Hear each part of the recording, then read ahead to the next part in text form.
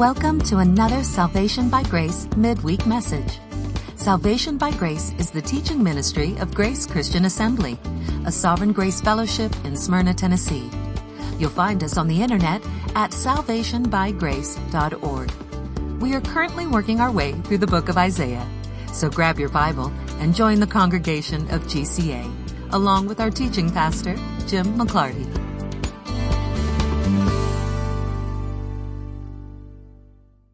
Tonight we are in Isaiah 6, which begins with the phrase, "in the year of King Uzziah's death." And this is a really jam-packed portion of the book of Isaiah that we're about to look at. So we're really going to examine it in three sections. And I don't know if we'll get all three sections tonight. We will try. First, we're going to look at some of the background of King Uzziah so that you are more familiar with who he is. And then we are going to look at the vision that Isaiah saw, the vision of God high and lifted up, and the sort of details of that vision. And then we're going to look at the commission that Isaiah is given in order to accomplish what God has determined for the nation of Israel and for the Jews in particular. But then we are also going to have to look at the New Testament recitations of that vision and of that commission, because Matthew, Mark, Luke, John, and the book of Acts all quote that commission in explaining why it is that the Jews did not accept their Messiah. So there are very far-reaching implications from what we're about to read. And what we're going to see behind it, once again, is God's absolute sovereignty.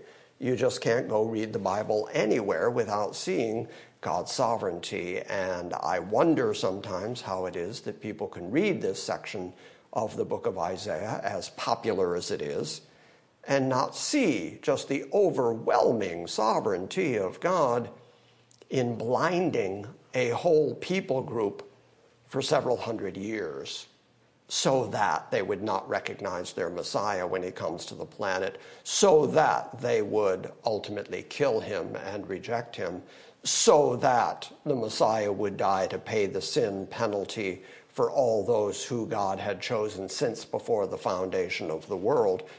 All of these things were so exact that they were determined by an absolutely sovereign God before he did anything, so that the outcome would be exactly what God said the outcome was going to be. And it's just impossible to avoid that. So let's start tonight by reading a little bit of background about King Uzziah. And this will also give us some indication of why King Uzziah's death was significant, if indeed it was significant. So turn to 2 Chronicles chapter 26. The whole chapter is about King Uzziah. It will give you some idea how successful Uzziah was as a king who ruled for 52 years. But it will also demonstrate the undoing of Uzziah and how he died a rather ignominious death. So starting in 2 Chronicles, chapter 26, verse 1, "And all the people of Judah took Uzziah, who was 16 years old, and they made him king in the place of his father Amaziah. He built Eloth and restored it to Judah after the king slept with his fathers. Uzziah was 16 years old when he became king, and he reigned 52 years in Jerusalem. And his mother's name was Jechaliah of Jerusalem. And he did right in the sight of the Lord, according to all that his father Amaziah had done.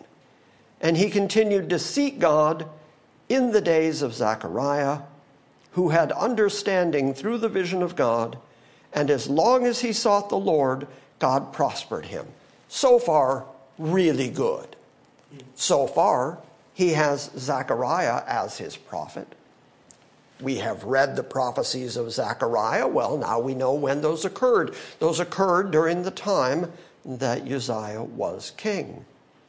And Uzziah listened to him, and as a result, he walked with the Lord, and God prospered him. He also succeeded in war as long as he walked with God. Starting at verse 6, it says, "Now he went out, and he warred against the Philistines, and he broke down the wall of Gath, and the wall of Jebna, and the wall of Ashdod.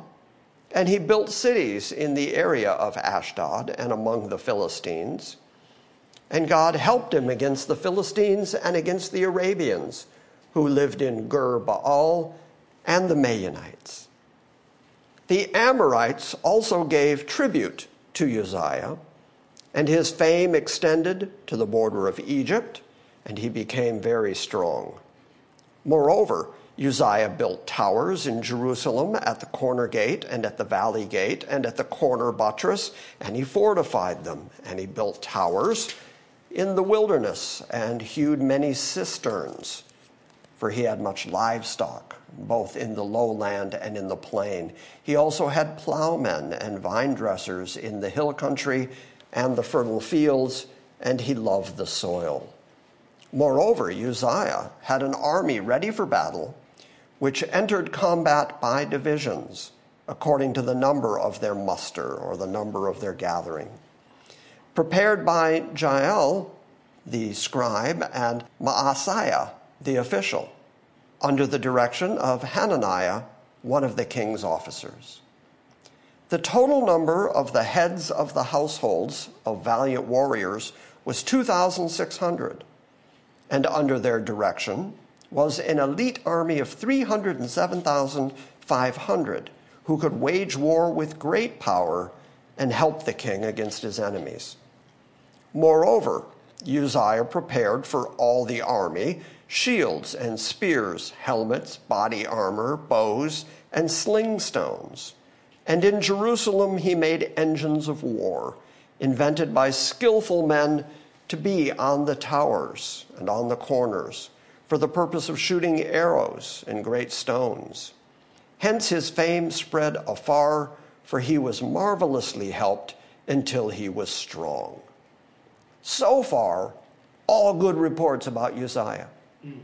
52 years as a king, and for most of those years, Jerusalem was prosperous, and they were safe, and they were at peace, and he was able to defend them. He was able to defeat their enemies. God was with him. So far, really, really good king. So then what happened to him? Like most human beings, when they are successful, they get raised up in pride.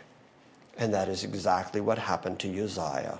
Starting at verse 16, "But when he became strong, his heart was so proud that he acted corruptly. And he was unfaithful to the Lord his God, for he entered the temple of the Lord to burn incense on the altar of incense." Now, the king is not allowed to do that. God is very clear about what prophets do, what priests do, what kings do. They are all given their particular assignments, and they're not allowed to go into areas that are not their particular assignment. But King Uzziah felt that God was with him in everything that he did, in everything that he touched, he succeeded. So he decided to go in and intervene before God and burn incense. Now, you might think that that was just a minuscule infraction. But what he did was that he entered the temple where he didn't belong, where only the Levites belonged. And why did only the Levites belong there? Because God said so. Because God assigned the tribe of the Levites to work in the temple. And he was not of the Levites. So he just took it upon himself rather presumptuously and went into the temple of the Lord to burn incense on the altar of incense. Now, the altar of incense was regularly cleansed. It was a holy object. It was not to be touched by anything that was unclean. And the king, like it or not, regardless of his own estimation of himself, was unclean. And yet he went in and sacrificed on the altar of incense. And he may have been doing it with every good intention. He may have thought that it was just how he chose to worship God. This is how I am going to go and show God my dedication to him after everything he has done for me, after he has made me such a great and successful king. I am going to go and show my obeisance to him by burning incense on the altar of incense. Problem is, God didn't allow him to do that. He crossed a line that God did not allow him to cross. So even his good intentions didn't change how wrong he was for doing it. Because even in his good intentions, he was acting differently. He was acting contrarily to what God himself had told him to do. And that's why we are told very clearly that when he became strong, his heart became proud, so that he acted corruptly and he was unfaithful to the Lord his God. In what way was he unfaithful to the Lord his God? He didn't stay in his lane. He was there to be king, to govern the people, to make sure that the rules and the laws of God were upheld among the people. But it was not his job, it was not his position to intervene on the people's behalf before God in the temple. That was a job that was particularly given to the priests of the line of the Levites. So, Azariah, says verse 17, Azariah the priest came in after him, and with him came 80 more priests of the Lord, valiant men. Sometimes you don't think of priests as being valiant men, but these men were valiant and they were ready to stand up for God's rights and for God's instruction, even in the face of the king. And they opposed Uzziah the king and said to him, "It is not for you, Uzziah, to burn incense to the Lord, but for the priests, the sons of Aaron, who are consecrated," that means set apart, made holy, cleansed, "who are consecrated to burn incense. Get out of the sanctuary, for you have been unfaithful, and you will have no honor from the Lord God." Now, I'm willing to believe at that moment, if Uzziah had recognized the error of his ways and said, "Oh, good instruction, I'm so glad you pointed that out," and except he would have said it in Hebrew. If he had just said that and then left the temple, I think everything probably would have been okay. But here's what he did. Verse 19, but Uzziah, with a censer in his hand for burning incense, became enraged. He was angry at the priests for telling him he couldn't do something. And the thing he was being told that he could not do was something that God himself had said he could not do. Something that was not within his jurisdiction. Something that was not within his purview. You are not allowed to do this. And the priests of God very faithfully said to him, "You're not allowed to do this." They were speaking it because God himself had said it. And he became enraged at them. And the picture is of him standing there with a censer in his hand. A censer for burning incense. And he was angry, enraged at them. And while he was enraged with the priests, the leprosy broke out on his forehead before the priests in the house of the Lord beside the altar of incense. I think it was more than just the burning the incense. I think it was burning the incense and then becoming so presumptuous that he became angry when he was properly corrected. He didn't accept the proper correction, probably because he assumed that he, being the king, was superior to the priests and that the priests should not be correcting him. Maybe he thought, this is my right as the king to do as I please, and my intentions are good. I'm just trying to honor God. Whatever his thinking was, whatever the rationale was, he did something that was not his to do, that was assigned to a different people group.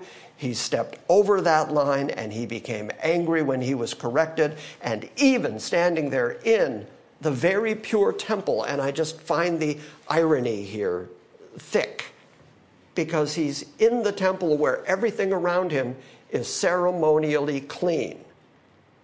And he is touching the altar of incense which is ceremonially clean, and he is unclean. And that is the reason he's not allowed to touch it. It's the reason he's not allowed to burn incense on that altar. It's because he's unclean. It is ceremonially clean. So how does God demonstrate that? By making him as unclean as you get and making him a leper.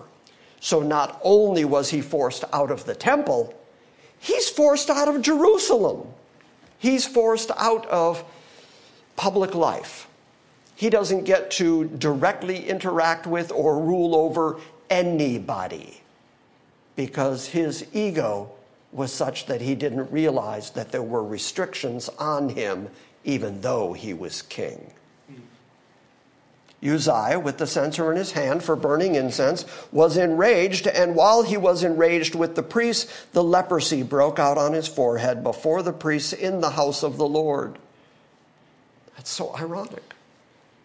In the very house of the Lord, in the temple of God, where everything is clean, that's where his uncleanness struck him.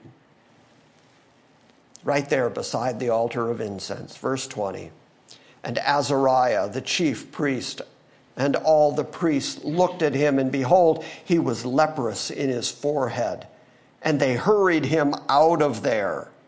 And he himself also hastened to get out, because the Lord had smitten him. Once you know that God's directly against you, once God is smiting you and you're aware of it, yeah, get out of there. Get out of that temple. That's what it took for him to understand that he had crossed a line that was not his to cross. So verse 21 tells us, and King Uzziah was a leper to the day of his death. And he lived in a separate house. No longer can he live in the king's house. No longer can he interact with all the people who work in the king's house, all the servants, all the political officials. He can no longer interact with them because he's a leper until the day of his death. So he lived in a separate house, being a leper, for he was cut off from the house of the Lord, which means he couldn't even go to the temple anymore. And Jotham, his son, was over the king's house, judging the people of the land. So even as King Uzziah was still alive and living in a separate house as a leper, his son Jotham, who would become king once Uzziah died, his son Jotham had the opportunity to begin exercising the rights of a king, even though his father was alive. And he lived in the king's house, and he worked there, judging the people of the land. And now the rest of the acts of Uzziah, first to last, the prophet Isaiah, the son of Amoz, has written. So Uzziah slept with his fathers. That means Uzziah died. And they buried him with his fathers in the field of the grave which belonged to the kings. For they said, he is a leper. And Jotham, his son, became king in his place. That mark in time right there, that death, that burial, that happened in 740 BC. We know that historically. So now we have a date stamp to work with. Go to the book of Isaiah now. We already know from 2 Chronicles that Uzziah died and how he died and why he died, what led up to his death, how sick he had been before his death, and that's where we pick up in chapter 6 of Isaiah. And so when Isaiah writes, in the year that King Uzziah died, everybody he's writing this to would already know that whole backstory. They would all know the history of Uzziah. They would know why he died. They would know about the leprosy. They would know about his going into the temple and burning incense. They would know about his presumption against God. They would know that he was a good king and a successful king, and that God had blessed Jerusalem as long as he was king. But at the end of his life, he was rebellious against God. All of that is wrapped up in the phrase, in the year King Uzziah died. Everybody knows that. They know that background and that history. That phrase, in the year that King Uzziah died, I saw the Lord sitting on a throne, lofty and exalted. that phrase has been interpreted so many different ways, and people have attempted to give explanations for the juxtaposition between the death of King Uzziah and Isaiah then seeing God high and lifted up. And there's a tremendous amount of speculation that gets inserted right there. It's possible, according to many commentators and preachers, it's possible that King Uzziah, after being king for 52 years and being such a successful king, you would have had a whole generation of people who lived in Jerusalem who only knew Uzziah as king. They didn't know any other king, and he was a highly successful king, and he had kept them safe, and he had made them prosperous. And so it's possible that people were holding Uzziah up as if he was the reason, he was the cause that they were safe and secure and well-fed and taken care of.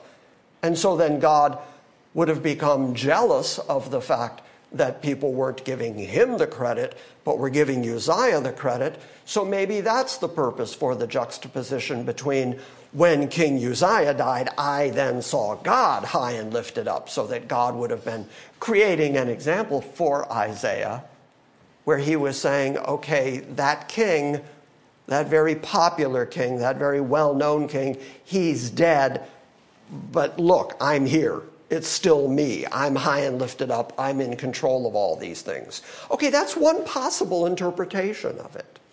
And you can certainly find that interpretation very commonly in commentaries and on the internet and in pulpits all over the world. I have also been to a couple of funerals of fairly notable people who had significant effect in the society around them. And the preacher who preached the funeral, I can think of at least 2 occasions right here, where they went right to this. In the year that King Uzziah died, I saw God high and lifted up, and they used that as the jumping off point in order to say, don't make too much of this man. Remember that it's God who is still alive, who is still sovereign, who is still on his throne. And so even when King Uzziah died, or when this significant man died, it is still God that you need to be paying attention to. Okay, that might be a fair application of this passage. Or it might just be a date stamp. We know when it is. It's 740 BC. We know the story of Uzziah. We know that Uzziah died a leper. We know Uzziah started at 16 and reigned for 52 years. We know all of that, and so for Isaiah to bring it up at this moment and say, in the year that King Uzziah died, he might simply be saying, this is when that happened. At the beginning of the book of Isaiah, he starts by giving us sort of an overview, a date stamp of his ministry and his prophetic visions. The vision of Isaiah, the son of Amoz, concerning Judah and Jerusalem, which he saw during the reigns of Uzziah, Jotham, Ahaz, and Hezekiah, kings of Judah. That's a date stamp. Isaiah is telling us, this is when I saw these visions. This is when God was revealing these things to me, and I was writing these things down. It was during the time of these kings. So he may simply be moving forward in the timeline and saying, okay, the previous visions, the previous things I wrote, that was while Uzziah was king. But now we're moving on to Jotham, and so Uzziah is dead, and now here's the next thing that I saw. So he may just simply be using it, as I said, as a date stamp, so that we get the timeline of these successive revelations of Isaiah that are written in the book. Got it? Got it. If you decide that the proper interpretation of it is, don't look after men, remember that God is always God, even as men die, even as men rise up and fall again. If that's the interpretation, that's the way you read it, that's the way you apply it, I think that's a good lesson. I think that's a fair thing to say. Always look to God, regardless of the powerful men that come and go here on planet Earth. But if you say that, remember that that's just speculation. We're still trying to get through the first verse, and we're a half hour in. But In the year that King Uzziah died, I saw the Lord sitting on a throne, lofty and exalted, and the train of his robe filled the temple. In Ezekiel's vision, we see a very similar description of God, riding on the clouds and wheels within wheels, and the angelic host with him and the 4 living creatures before his throne. And the description of it is almost like God riding on a chariot of clouds. If you just kind of try to draw out what Ezekiel describes with the wheels and the throne, and it's a chariot with a throne with wheels inside wheels that go everywhere at once, so that he's everywhere at once. He is high and he's lifted up. That's the first thing you need to know. The NASB says he is lofty and he is exalted. Either one of those words would have been enough, but this is the same Isaiah who tells us that as high as the heavens are above the earth, that's how high God's thoughts and God's ways are. So he uses that comparison to say there's this great gulf of distance between what we human beings on the planet are like and what God is like. And the only way he can describe that difference is to say he is so far above us. He is so lofty. He is so exalted. He is so magisterial, and yet so completely other than anything we experience here on planet Earth. He says, that's what I saw. That's the God that I saw. And just the very back of his robe, just the train of his robe, just the end of the robe was enough to just fill the temple. Seraphim stood over him. I am on the end of a Hebrew word pluralizes it. Like Elohim, that I am on the end of it pluralizes it.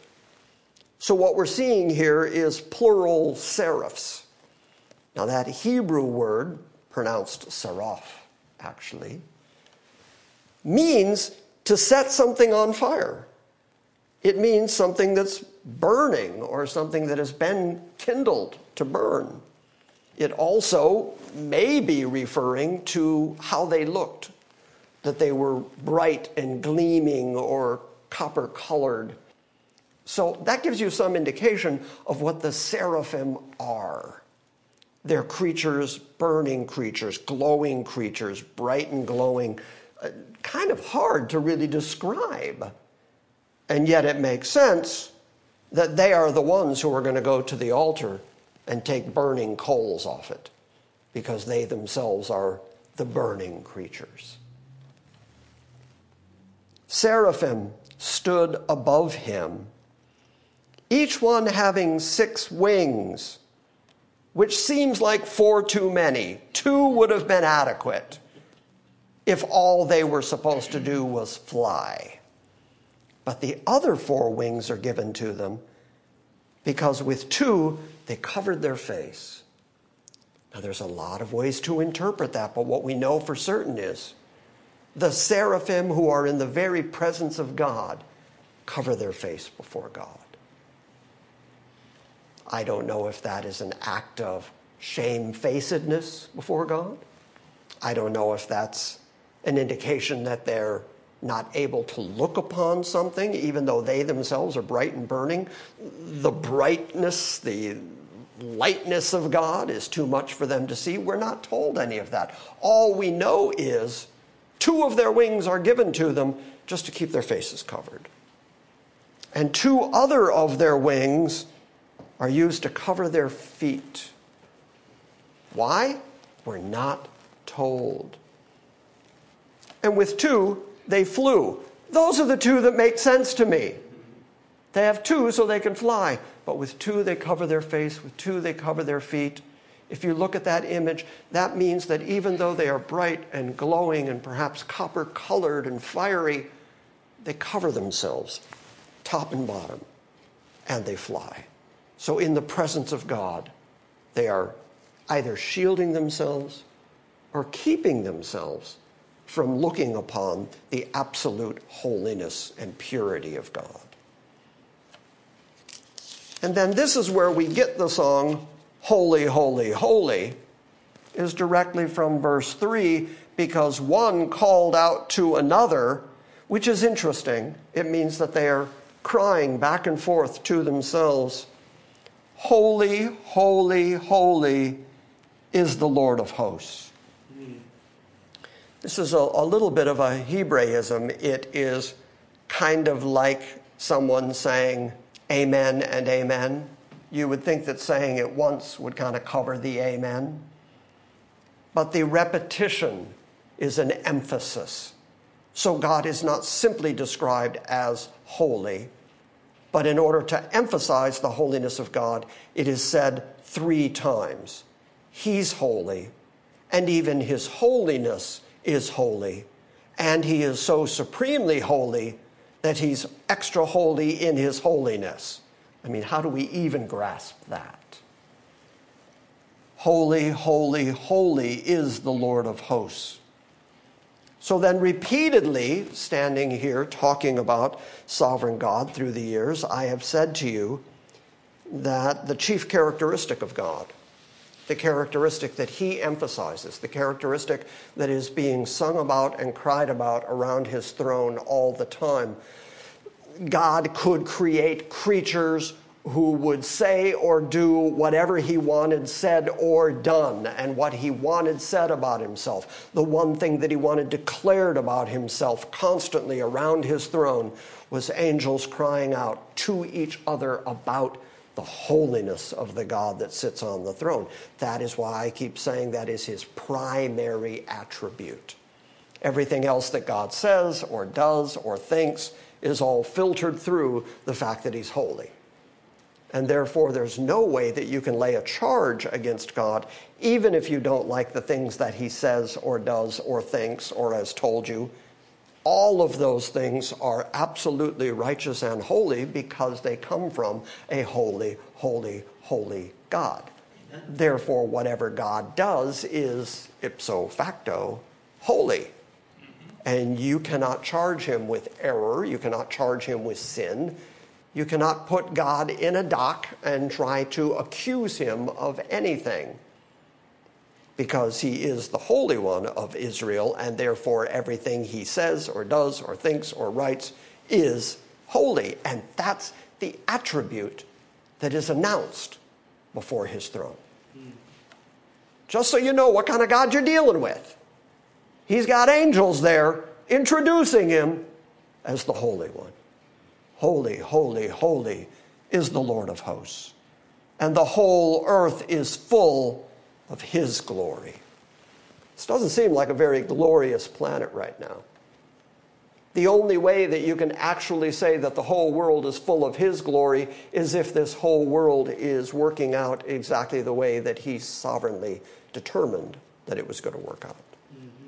And that would mean that even sin, even depravity, even the faults of this world, all serve his ultimate purpose and all redound back to his ultimate glory.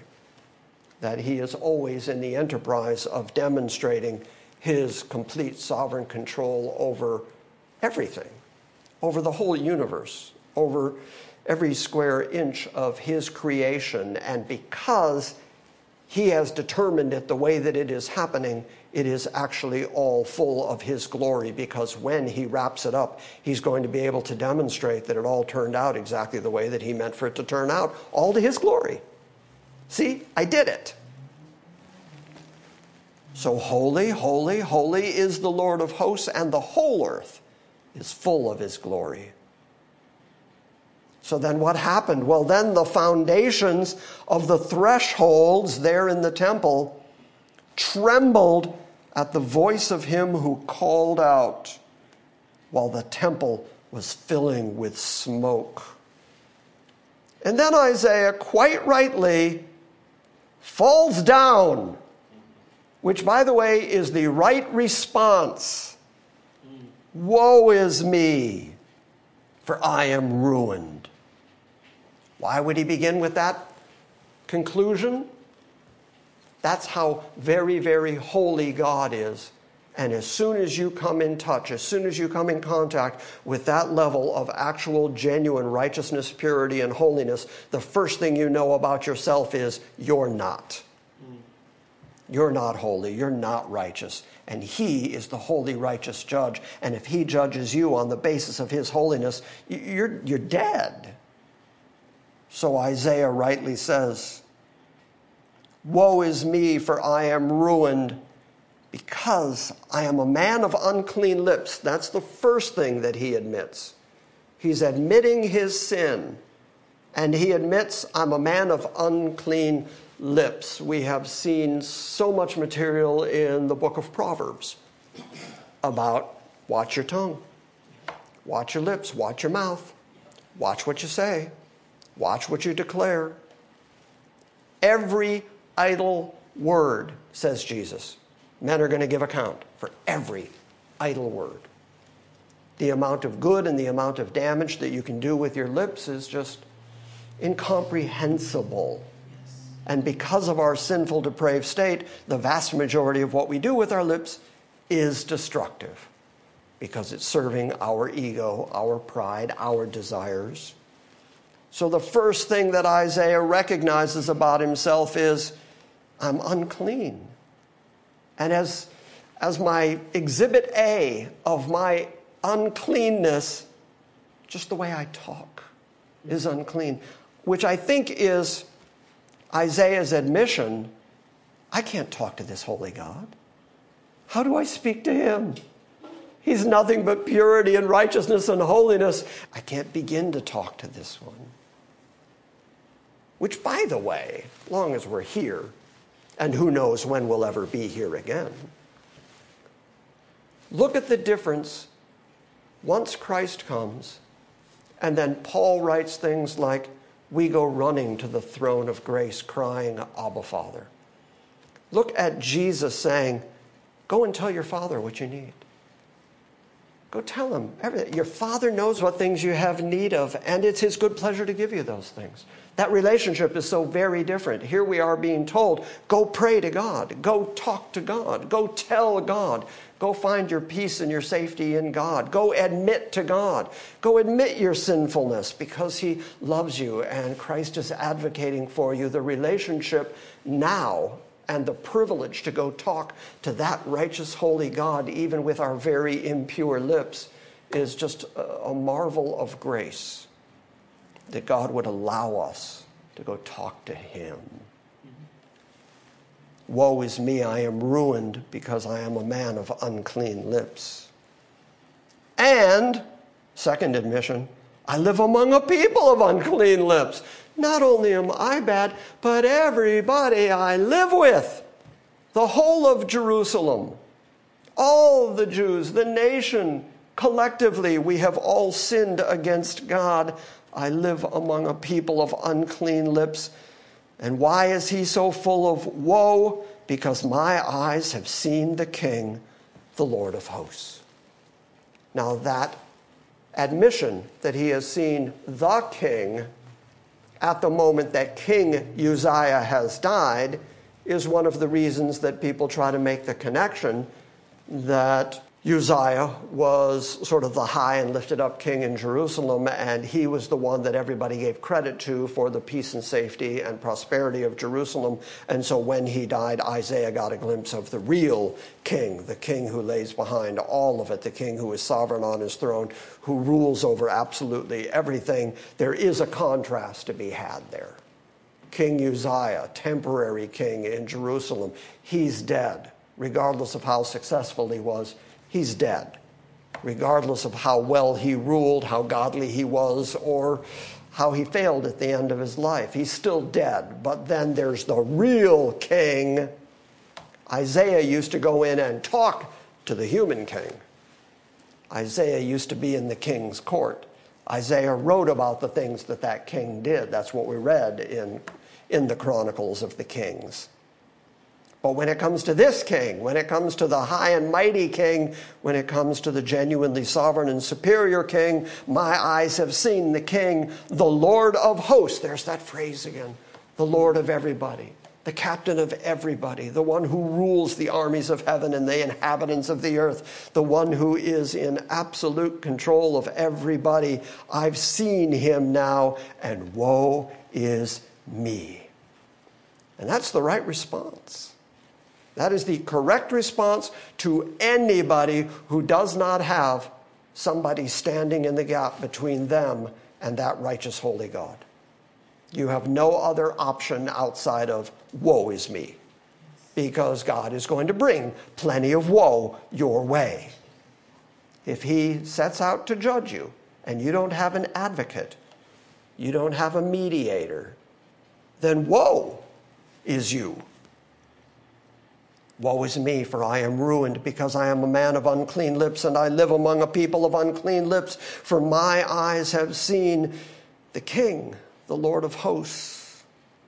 And then one of the burning ones, one of the seraphim, flew to me with a burning coal in his hand, which he had taken from the altar with tongs. That means that it was so hot that even the burning one didn't want to touch it. He used tongs to get the burning coal off of the altar where it was burning. By the way, wonderful imagery that there is an altar there before God with burning coals on it. And you can see, again, why we are told in the book of Hebrews that the things that Moses was told to construct were all types and shadows and indications of the real things that existed in heaven. The idea of altars and of burning that we're introduced to in the Old Testament, they're not just random. They are foreshadows of what really goes on in the presence of God. So one of these burning ones flew to me with a burning coal in his hand, which he had taken from the altar with tongs, and he touched my mouth with it, and he said, "Behold, this has touched your lips, and your iniquity is taken away, and your sin is forgiven." What just happened? Mediation. Somebody had to get between God and the sinner and the unclean man. And something had to happen to that man, to change that man, to alter the relationship between God and that man, so that that man could speak to that holy God. And in order to do it, an angel, an intercessor, came in with a burning coal and touched his lips. Now, I heard, not 3 weeks ago, a presentation of this particular passage. And the preacher said that for the rest of Isaiah's life, that he had a permanent burn mark on his lips, a blister on his lips for the rest of his life. That intrigued me, so I went looking for any indication of that. I went looking for anything else that would say that that was true. Because if I could find it, that would be really a wonderful thing to present to you all right at this moment and say, yeah, and Isaiah went the rest of his life with this very visible mark on his lips from having had his lips burned before God. I just couldn't find it anywhere. There's no indication of it anywhere. I think it's something the preacher made up because, preachers make things up. If somebody out there on the internet has some indication that that is true, by all means, please send it to me. I would like to know if that's true. But what we're told biblically is that a burning coal was placed on his mouth, and then he was told, "Behold, this piece of the altar of God, this piece of the sacrifice and burning before God has touched your lips." And then amazingly, your iniquity is taken away, and your sin is forgiven. It's astounding language, but that's the kind of mediation that is absolutely necessary in order for any human being to stand before an absolutely righteous, holy God. It's not enough to just say, you're temporarily all right. There has to be some payment. There has to be some redemption of the man's sin, of the man's iniquity, in order for him to stand in the holy presence of God. And you'll notice that Isaiah was not told, you're unclean, now get busy and clean yourself up. There's a bunch of stuff for you to do. For instance, run over there to that altar, grab yourself a coal, cram it into your mouth. I mean, there was none of that. Isaiah was not told to do anything because Isaiah was busy being fearful and saying, woe is me. Instead, the mediatorial work was done by God through a mediator. And that's the way it's always been. That's the way it always works. And that is foreshadowing Christ coming to the planet and doing the mediatorial work that makes it okay for human beings like us to stand in the presence of God. And not just to stand in the presence of God eternally, but at this very moment. That we stand in the presence of God and are able to speak to him, are able to pray to him without fear of retribution, without fear that we're going to be judged, that we're going to fry because we have the presumption to go running into his presence. Instead, we are instructed and we are invited to come into the presence of God, to come to his throne of grace, and there we find our own Father. And it is a result of God having a hand-picked mediator who did all the work necessary to mediate for us on our behalf so that we can then talk to the holy God. He does it. We can't do it. Yeah? Yes. Who needs amen? I'm going with yeah. He touched my mouth with it, and he said, behold, this has touched your lips. Your iniquity is taken away, and your sin is forgiven. Then I heard the voice of the Lord saying, whom shall I send? And who will go for us? And then I said, here I am, send me. I can't tell you the number of sermons I have heard misapply that verse. Because if you don't read everything that comes after it, then that sounds like a very positive instruction and commission from God as he sends preachers out into the world. And so I've heard men say rather boldly, with their chests puffed out and their arms akimbo, they have said that at some point they heard the call of God on their lives, and they realized that God was sending them to be... Carol is over there nodding almost voraciously. That they heard the call and commission of God on their life, and they accepted that call, and they said, here I am, Lord, send me. Because ultimately that story becomes about me. Here I am. Here, send me. It's all about me. And they claim that that's how it is that they entered the ministry.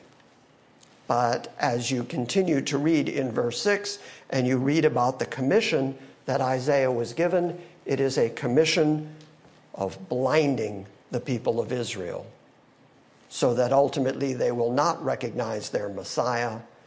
And that is exactly where we will start next week. Because it's going to take us at least a half hour to get through it and then look at all the New Testament applications of that commission. So we'll pick it up next week. Questions? Nothing? Okay, well then the next time that I say I need somebody to do a favor for me, I expect you all to say, here am I, send Jeff. Yeah, so I'm here to tell you Jeff's your guy. Yeah. All right, so no questions? I do have one. Yeah. Is this maybe the best example that we can point to in the Bible as far as someone recognizing their lack of holiness, or however you want to categorize that? I know this is always, typically referenced in that case. I think that's definitely one of the chief examples. But it's interesting to note that only happens when he sees something that is truly holy. That's how he can recognize his own uncleanness and his own insufficiency as he sees the contrast. Yeah. Because left to ourselves, no, we think we're somewhat decent. We're going to justify ourselves. Right. But when you truly see holiness, then, oh yeah, I'm unclean.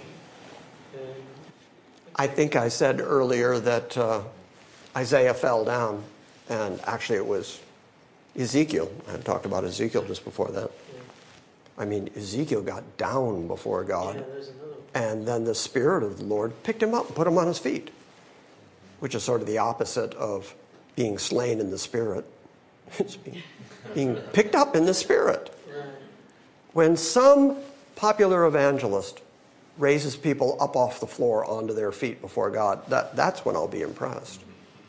But yes, you're absolutely correct that it's only by way of contrast, I think, that human beings really sense their own sinfulness, because we go through our whole lives feeling like we're pretty good, pretty adequate. There's nothing really wrong with us. If anything, we're just sort of neutral, but we're mostly good. And it's only when you come to grips with who God is, only when God interrupts your life and introduces himself to you, only then are you aware of your sin. People who don't adhere to the Bible or adhere to the things of God don't think they're sinful. And they think it would be wrong of God to judge them because they're pretty good. Because they have no concept of what actual true holiness is, what it looks like. And so part of what that holy God does for us is put his Holy Spirit inside us to start convicting us of our sinfulness and our depravity, while our flesh is still busy telling us that we're not that bad. It's like, if you've never seen light, you can't really comprehend what darkness truly is. Yeah. So you have to have the contrast. And if you've only seen darkness, you have no idea what light is. Exactly. And that's how Genesis starts. It starts completely dark, and then here comes light, and God says, here I am. Yeah. Well, even natural science tells us that darkness is the result of the lack of energy. Mm-hmm. And so the natural state of everything is darkness. Left to itself, everything runs down, gets dark. And so it takes positive energy to create light, which is why it's so astounding to hear God say, let there be light, as he creates the energy that brings light into his universe. I mean, and why God himself is encased in a light that no man approaches. He is the source of all light. And so, yeah, you can go through the rest of your life in the darkness, spiritually. And unless he wakes you up, you'll never know what light is. And that describes much of the world. Yeah.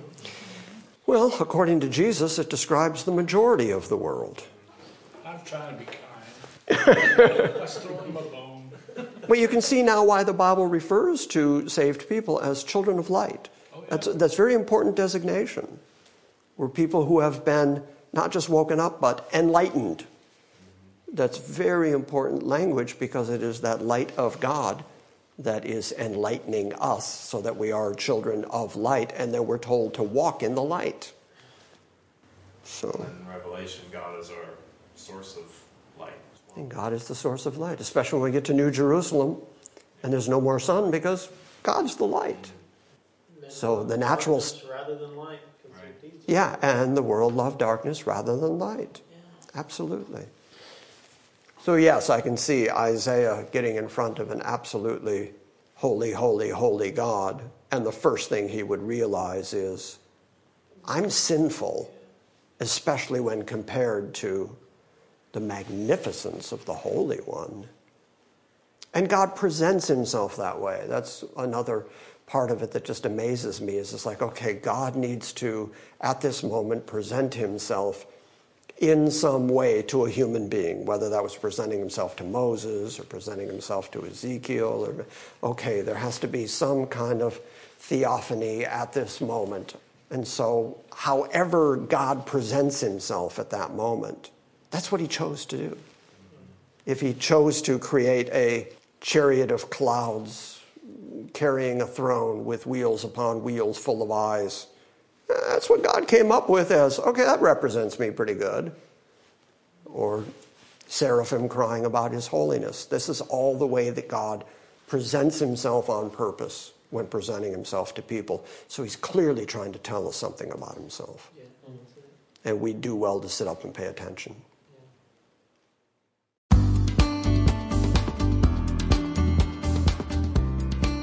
Thank you for listening to this week's Salvation by Grace message. We encourage you to visit our website at salvationbygrace.org. And we invite you to join us next time when we gather around the Word and study the sovereign grace of God.